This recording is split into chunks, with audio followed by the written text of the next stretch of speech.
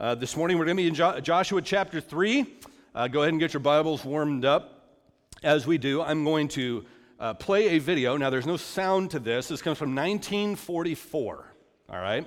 It's about a minute long. I want you to watch it very carefully and then tell me, well, don't tell me, but figure out what you're looking at here, what you see. Let's go ahead and play it. Now, if I said, okay, what did you see in that? Some of you are going, nothing. Some of you are going, a couple fighting because of a mistress. Some of you might say two guys fighting over a girl. Some might say one kid excluded from the others. Some of you might say father, mother, child, and one of them's an alcoholic, maybe abusive. The correct answer is, it means nothing. It was an experiment that was done by psychiatrists by the name of Heidler and Simmel back in 1944. And they put that video together and noted as they asked people a variety of different things because they did it completely at random. They just simply played with triangles and shapes and stuff all over the screen. That people would apply meaning based on what they'd experienced in their life. And so even though there was actually no significance to it whatsoever, they found significance in the nothing. And our propensity then to, I guess you could use the term project, is important. When you come to the Bible, and you read the Bible, right? There's a tendency for us to read a story, like the one we're going to read today, and to project something onto it that's not there. In seminary, they use the term eisegesis. Exegesis is to draw out of the text. Eisegesis is essentially to add to the text or to project onto the text or add to the text. When you read this story today, most of the times I've heard it preached, it's all about overcoming obstacles. And, you're going to face the bank of the Jordan River, and when you do, God's going to part the sea for you, or He's going to part the river, and you're going to walk right through. But I want to suggest to you something differently with this little caveat in mind, which is going to slightly depress you at first. But I'm going to suggest to you that long term, it's good news for us, okay? In general, when we interpret the Bible, a good rule of thumb is it rarely means for us what it never meant for them, okay? So when you come to a text like this, the first step in applying things is to go, okay, why is this in here? What did God actually do then? And only then do you then take that step forward. So in this case, if you're watching that video, the question should be, okay, what were they trying to portray in the video? And then once you figure that out, then you can kind of go, oh, when I saw it, it kind of reminded me of X and Y and Z. It used to be in the old days, I can remember when I was first buying Bibles, maybe in the mid-'80s, when I first bought my own Bible with my own money.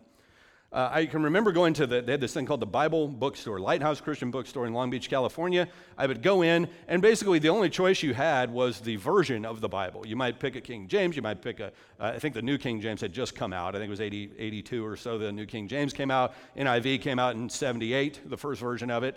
And then you had the Living Bible, I think had just come out, some other things. And so you would go in, and all you would do is just pick the translation, which is more about reading level and that kind of stuff. Now, those of you who have ever been to some of you will never go into one because Christian bookstores are going by the wayside. But if you were to go in there now, there is a Bible for virtually every demographic on earth. It's not just translations, it's the men's Bible, the women's Bible, the Bible for Chihuahuas, the Bible for girls between the ages of 18 and 18 and a half, the Bible for all of these different things, right? And you go through and it gets nichier and nichier and nichier. And there's nothing wrong with that. So if you got one of those Bibles, there's nothing inherently wrong with it as long as you understand that when you read a story like the one we're going to read today, don't bring your own story to it first. Let's ask the question, what did God do here? What was the point of Him doing it this way, the way that He did? And once we kind of nail that down, then we'll kind of pull the applications out, okay? So we're going to take it a bite at a time, so that we don't get too far ahead of ourselves and watch the whole video and go, oh, we're going to kind of freeze the frame about every 3 or 4 verses, okay? I'm going to make that statement right there kind of the crux of everything that goes on this morning, that God gives our story meaning. We don't add meaning to God's story. God's story has intrinsic worth and intrinsic meaning, but my story then, when I look at my life, the story of what God has done among His people over the years becomes something that adds great value and meaning to my own story.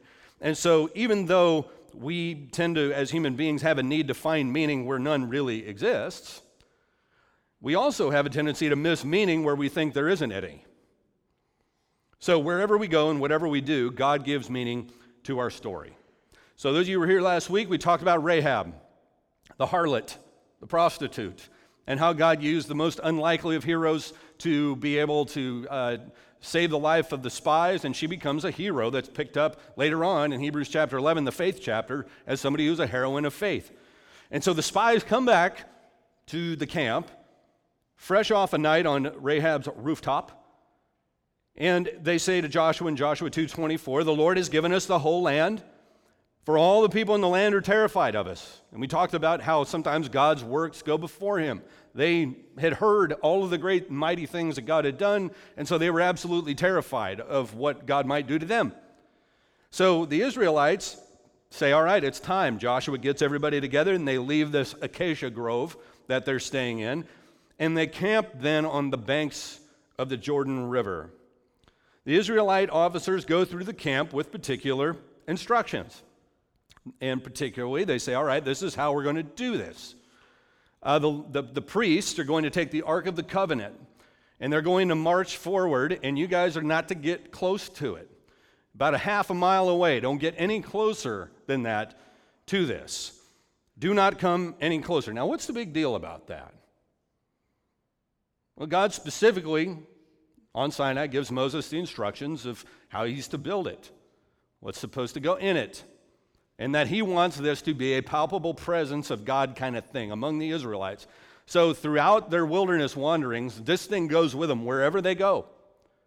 It is I want to emphasize this, a very, very, very big deal to God. The Ark of the Covenant. Those of you who've seen Raiders of the Lost Ark, okay, you understand what happens. It will melt your face, right? If you look into it, if you've seen that fictitious movie. And also, you will find that in the scriptures, it's also revered as a very big deal. There's a fellow by the name of Uzzah who is struck dead for touching it when he's not supposed to. All he's trying to do is steady it because he thinks it's going to fall, and he puts his hand on it and he's killed. Another one of my favorites is when the Philistines manage to capture the Ark of the Covenant. They take it into their village, and all of a sudden they break out into a plague of tumors from head to toe, everybody in the land, and a plague of mice breaks out all over the land. So they go to their own kind of spiritualists and say, hey, what's going on here? Why is all this bad stuff happening? They say, it's the ark. You need to take it and give it back to them. And so they pick it up and they bring it back to Israel, and they basically say, our bad. Have it back, please. And they make gold sculptures as offerings of tumors. Like, picture a gold tumor on your mantle. Like, what are you going to do with that? A gold tumor and a gold mouse. And so they make offerings of gold mice and tumors to kind of commemorate what had gone through. So what you need to understand is this is a huge, huge, huge deal, the Ark of the Covenant, okay? Not to be messed with. Now, Joshua 3, 5-8. Here we go. So Joshua tells the people, you can underline this in your Bibles, purify yourselves, for tomorrow the Lord will do great wonders among you. In the morning, Joshua said to the priests, lift up the Ark of the Covenant and lead the people across the river. So they started out and they went ahead of the people. The Lord told Joshua, today I will begin to make you a great leader in the eyes of all the Israelites. They will know that I am with you just as I was with Moses. Give this command to the priests who carry the Ark of the Covenant. When you reach the banks of the Jordan River, take a few steps into the river and stop there. Okay, verse 1. Stay blessable. You know what he says in 3:5? It says, purify yourselves. Hey, everybody. Get those hands clean. Get your lives together. Because tomorrow God is getting ready to do something great among us. Before they begin their journey across the Jordan River, Joshua asks them to consecrate themselves, purify themselves. Why? Because on so many different occasions, God had great things in store for his people, but he had to withhold it because they started to walk in disobedience. Let us recall why they were in the wilderness to begin with. And Joshua, of course, who was actually a boy when they were liberated from the slavery in Egypt, has watched this over and over, this cycle. God sets them free, and then they start worshiping the golden calf, and then things befall them that are unfortunate, and they repent, and God restores them. And then it turns into grumbling in the wilderness. God provides food, but they don't like it, so they start grumbling. And then God says, you know what? Basically, he force feeds them manna until it starts coming out of their noses. So they repent of that, and then they get back up, and off they go. And Joshua's watched this for 40 years of wilderness time, and so he knows that if God is getting ready to do something great, one of the main things, if you really want God to do something great in your life, is you got to get ready for it. And ready doesn't just mean, ready for anything doesn't just mean, okay, I'm awake. It means I'm consecrated. It means I'm not walking in disobedience with God. I mean, we see how this unfolds in our daily lives. How God shows untold mercies toward us, even when we're disobedient, that he's slow to anger, abounding in steadfast love. But we also, in our Bibles, read that the Scriptures testimony that God will withhold blessing if we walk in disobedience. So if God blesses you with a relationship, you choose not to honor him with it sexually, or it becomes too big of a deal for you, and it becomes the focal point of your entire life rather than God. If it doesn't work out or you find it struggling, don't be surprised. God blesses you with a promotion, but the job becomes your primary passion and it means to materialism rather than a means to generosity. It doesn't mean deeper devotion to God as God would have wanted. It means more selfishness. God frees his people from slavery in Egypt, but they then begin to worship the golden calf. They begin to grumble against God. And so there's a message for us as a church. If God's preparing to do great wonders among us, then you know what we need to do? We need to consecrate ourselves. We need to purify ourselves. If you found yourself going, I don't understand why God is saying no to this, I don't understand why God can't answer this particular prayer or whatever. I'm not saying that it's not math. It's not like chemistry. If you mix this and this, then you get this. It's not how God operates most of the time. But there is a clear warning in Scripture or an admonition to say, if you really want to take hold of the blessings of God, God is waiting to do great things in your life. You need to get ready for him to do good things in your life, which is not just simply to be awake and available. It is to be pure, to consecrate yourself. So as Joshua says to them here, purify yourselves, for tomorrow the Lord will do great wonders among you. The first place to look, if you feel like there's resistance to what God could do in your life or you've gotten to know, is not to focus on what you think God did not do. It's to focus on what you may not have done, or what you might be doing that would be causing this particular kind of thing. Because we are, in fact, owed nothing by God, and yet we owe God everything. God loves to give good gifts to his children, but he isn't going to empower things that are toxic to our faith. And so sometimes the best gift that God gives us is a holy no. And if we want to hear yes, our request should be made with clean hands and a pure heart, which means purifying ourselves because tomorrow God might be ready to do great things in our midst. Maybe tomorrow is your day. I got a call this week from a friend of mine who was reading his Bible, and he felt the Spirit of God convict him of something that he had done in his past that he'd never really been very sorry for, frankly. But it was something that had gone on years before. I get a text from him. He says, hey, can I call you? I said, sure. Calls me. He says, I've been reading through this. Here's what I read. He reads it out loud. And he goes, man, I feel, he didn't use this expression, but it's what was happening. When David talks about the hand of the Lord was heavy upon me, that's what was going on. God was reaching out to him and saying, hey. And he just felt this overwhelming sense of conviction. And he goes, I don't know what to do. And I said, well, first of all, the fact that you feel the conviction is good. There are a lot of people that just sin with impunity and they don't feel bad about it at all. That lets you know that you have a conscience, okay? But be responsive to what God is trying to do. He's calling you to seek his forgiveness. And we just basically talked about what it means to repent and what it means to receive the forgiveness of God. And so if that's where you are, I want to encourage you with that admonition in 3:5. that Joshua gives the Israelites. Purify yourselves, for tomorrow the Lord will do great wonders. We're going to do an entire sermon on this later in the series when they go take on a little nation by the name of Ai, and they get their tails whipped, even though they're a much mightier nation because they hadn't purified themselves. Joshua 3, 9-13. Here we go. So Joshua told the Israelites, now listen, I want you to listen for all the times that he says something like listen, tell, anything that involves verbal or speech. Joshua told the Israelites, come and listen. Not come and see, come and listen to what the Lord your God says. Today you will know that the living God is among you.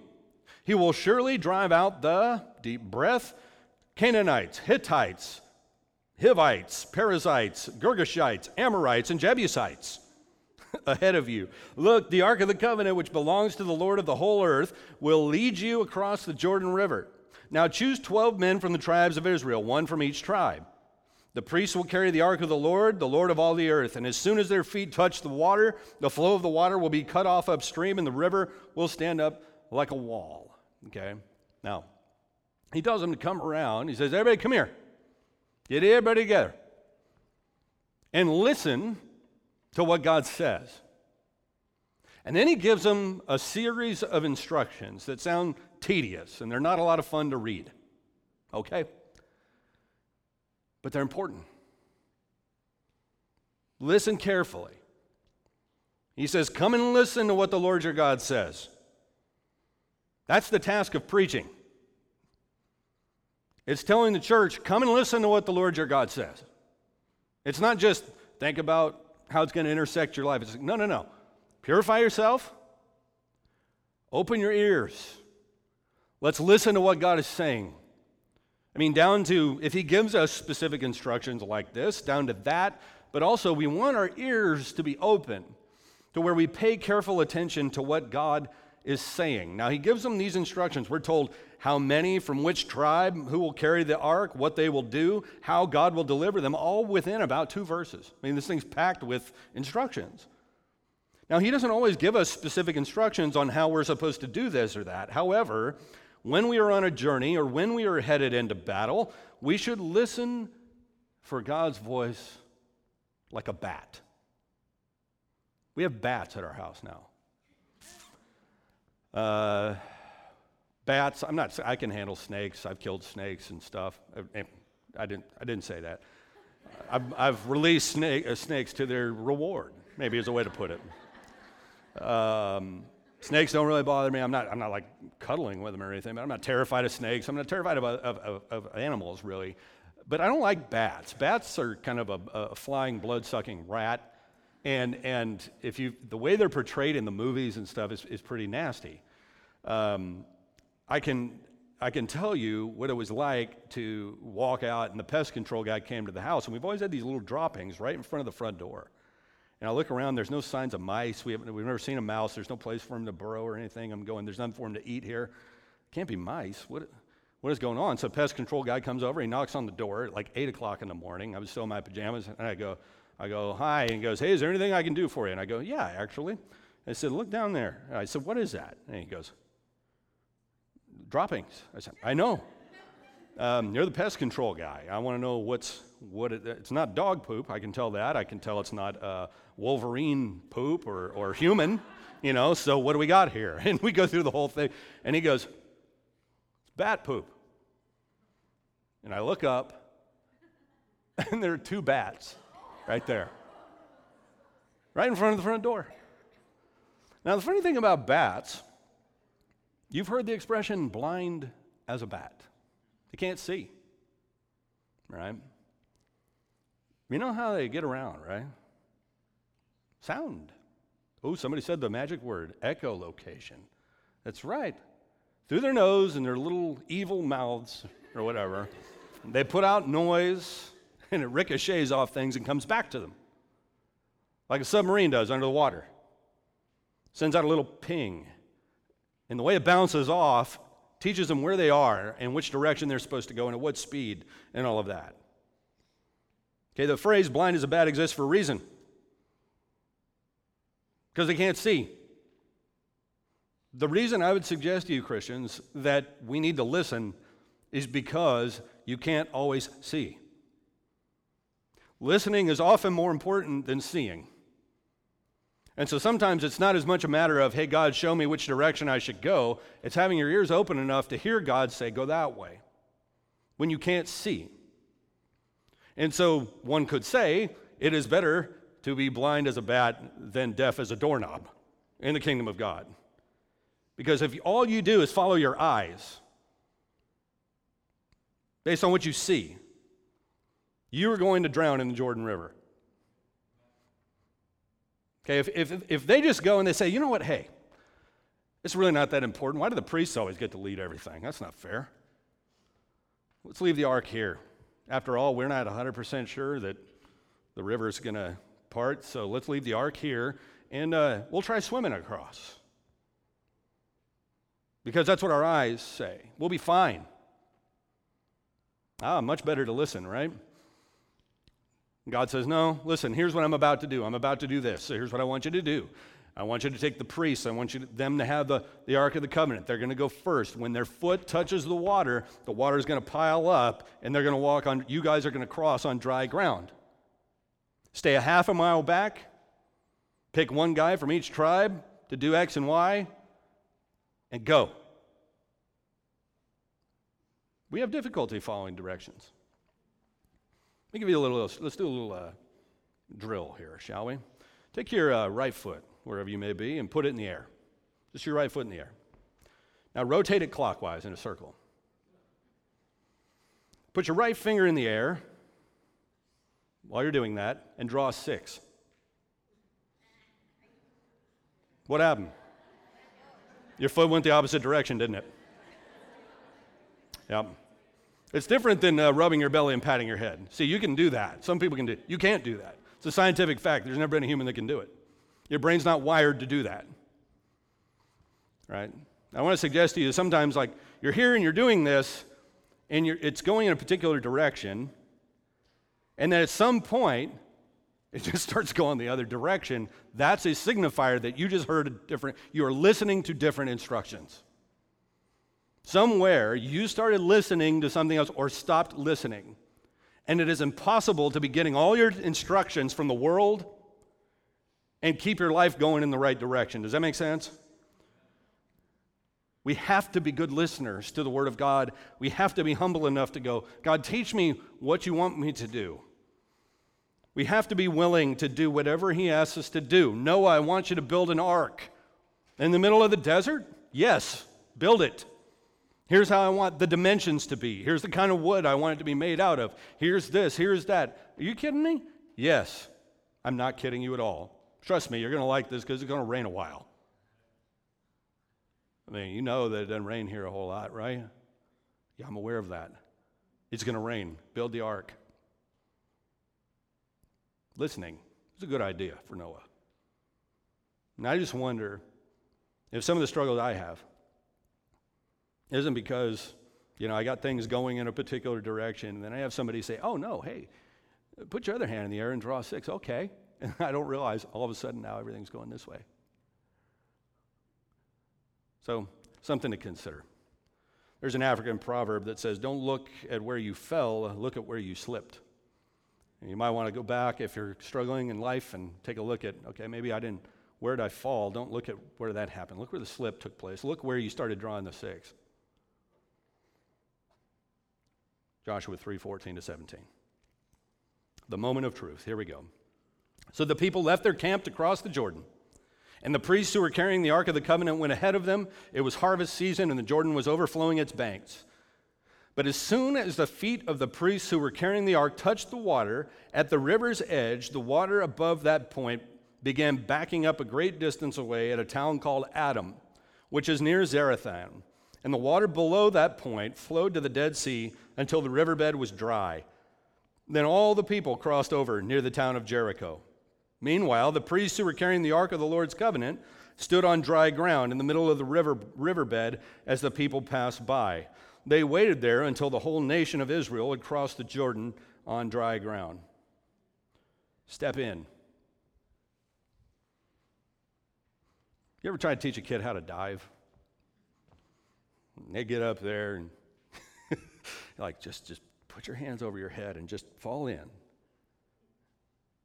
And so they do it, and they'll stand there like this for hours, threatening to jump in. And your parent can tell them, you're not going to die, I promise you. You're literally inches from the ground, from the water. I'm not going to let you drown, but you have to do that if you actually want to learn how to dive. Okay. Or how about a high dive? You ever watch people try to go off the high dive? And they run, and then they stop at the end because they can't trust that they're actually going to be able to do it without killing themselves? I know it can feel like that, right? He tells them, he goes, hey guys, trust me. Take the Ark of the Covenant and walk into the water. Wade in the water. God's going to trouble the water, he says.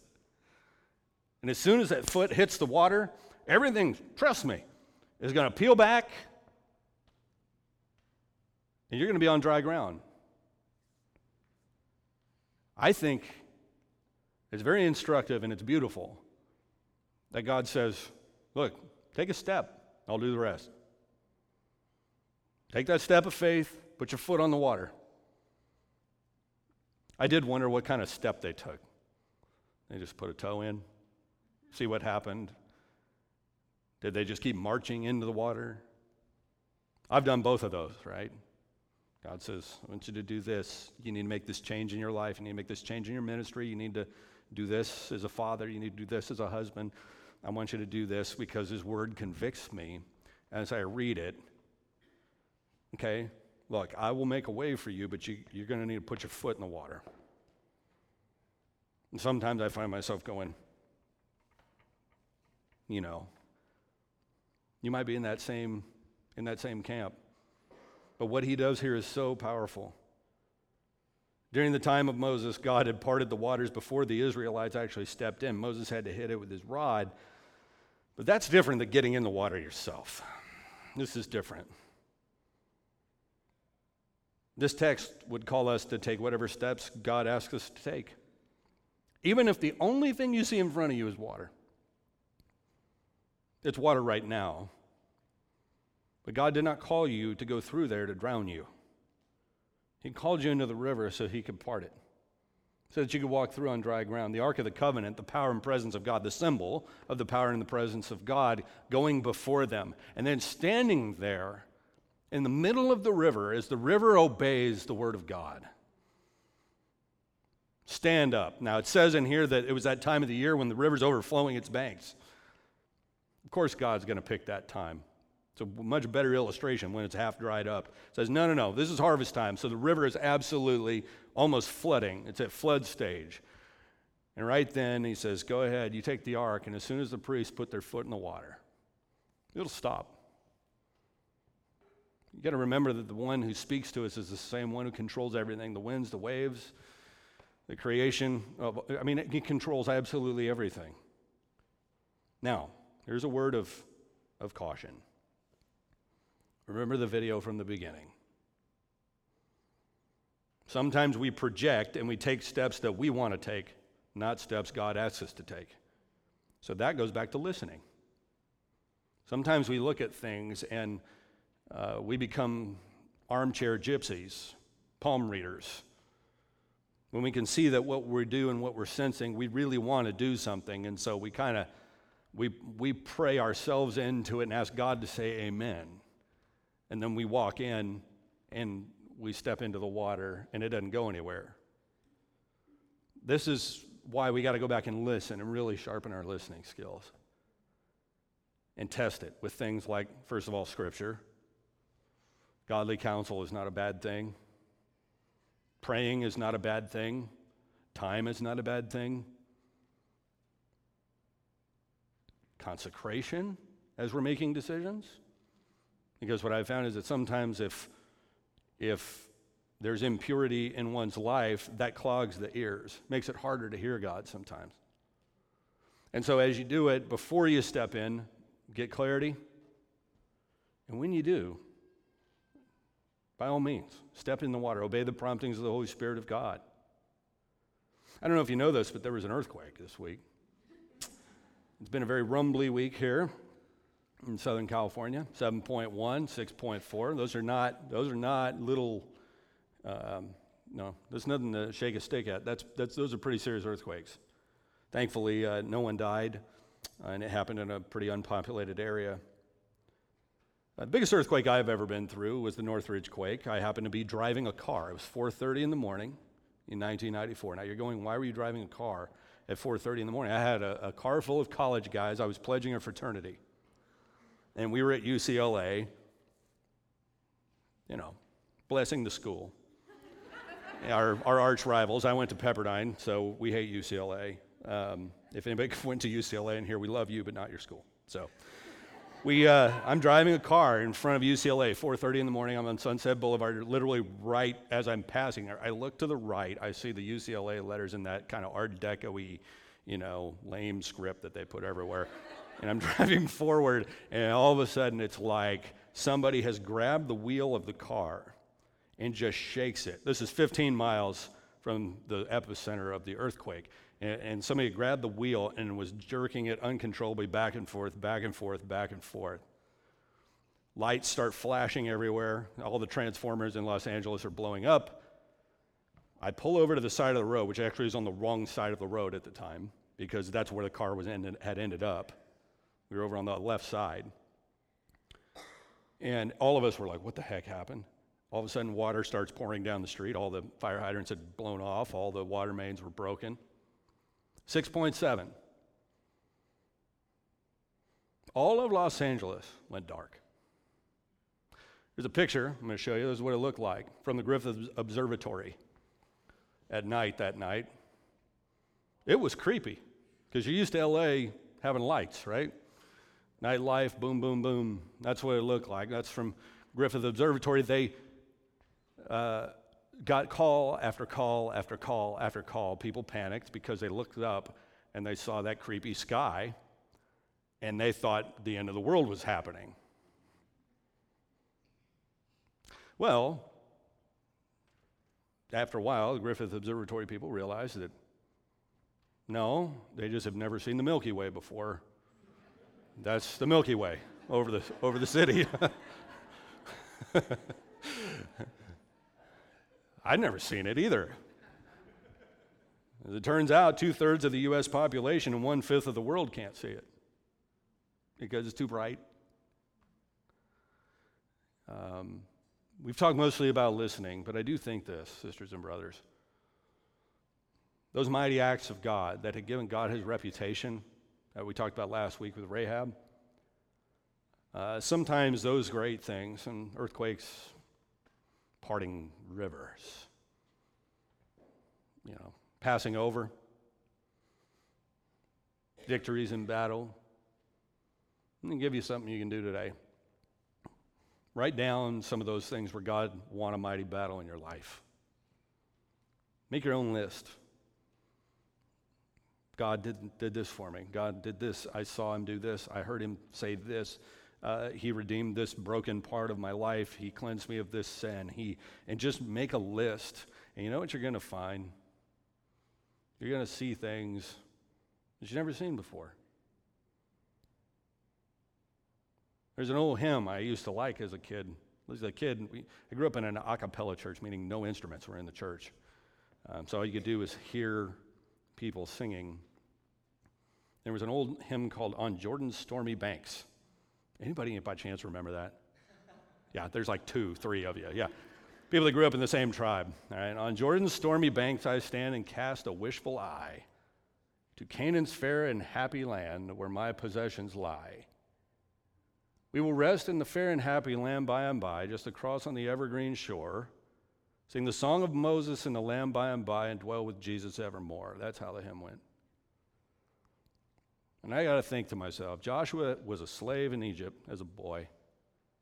He goes halfway up Sinai with Moses, where Moses gets the 10 Commandments, the instructions to build the ark. He comes back down. He wanders around in the wilderness with the Israelites. He's Moses' wingman through the whole experience. When it's time for Moses to die, he takes Moses up to the top of a mountain and lets Moses cast a wishful eye at Canaan. He says, you're not going to be able to enter, but I want you to see it. And old man Moses goes to the top, and he casts that wishful eye. And I wonder if he didn't have an experience like this, where he saw finally all the promises of God getting ready to be fulfilled. That it wasn't just about liberation from slavery, it was about the deliverance from that to a new reality, a new land, a new way of life. And so Joshua now takes over as leader, and all this is happening. And I've often thought, as they cross the Jordan there, maybe he sets his eye on the gates of Jericho, where he's heading next week. Battle of Jericho. And he finally sees it. That all the listening that has been going on now becomes sight. Here we are. You know, when those spies went to we went to visit Rahab, it's not like Joshua didn't know what was there.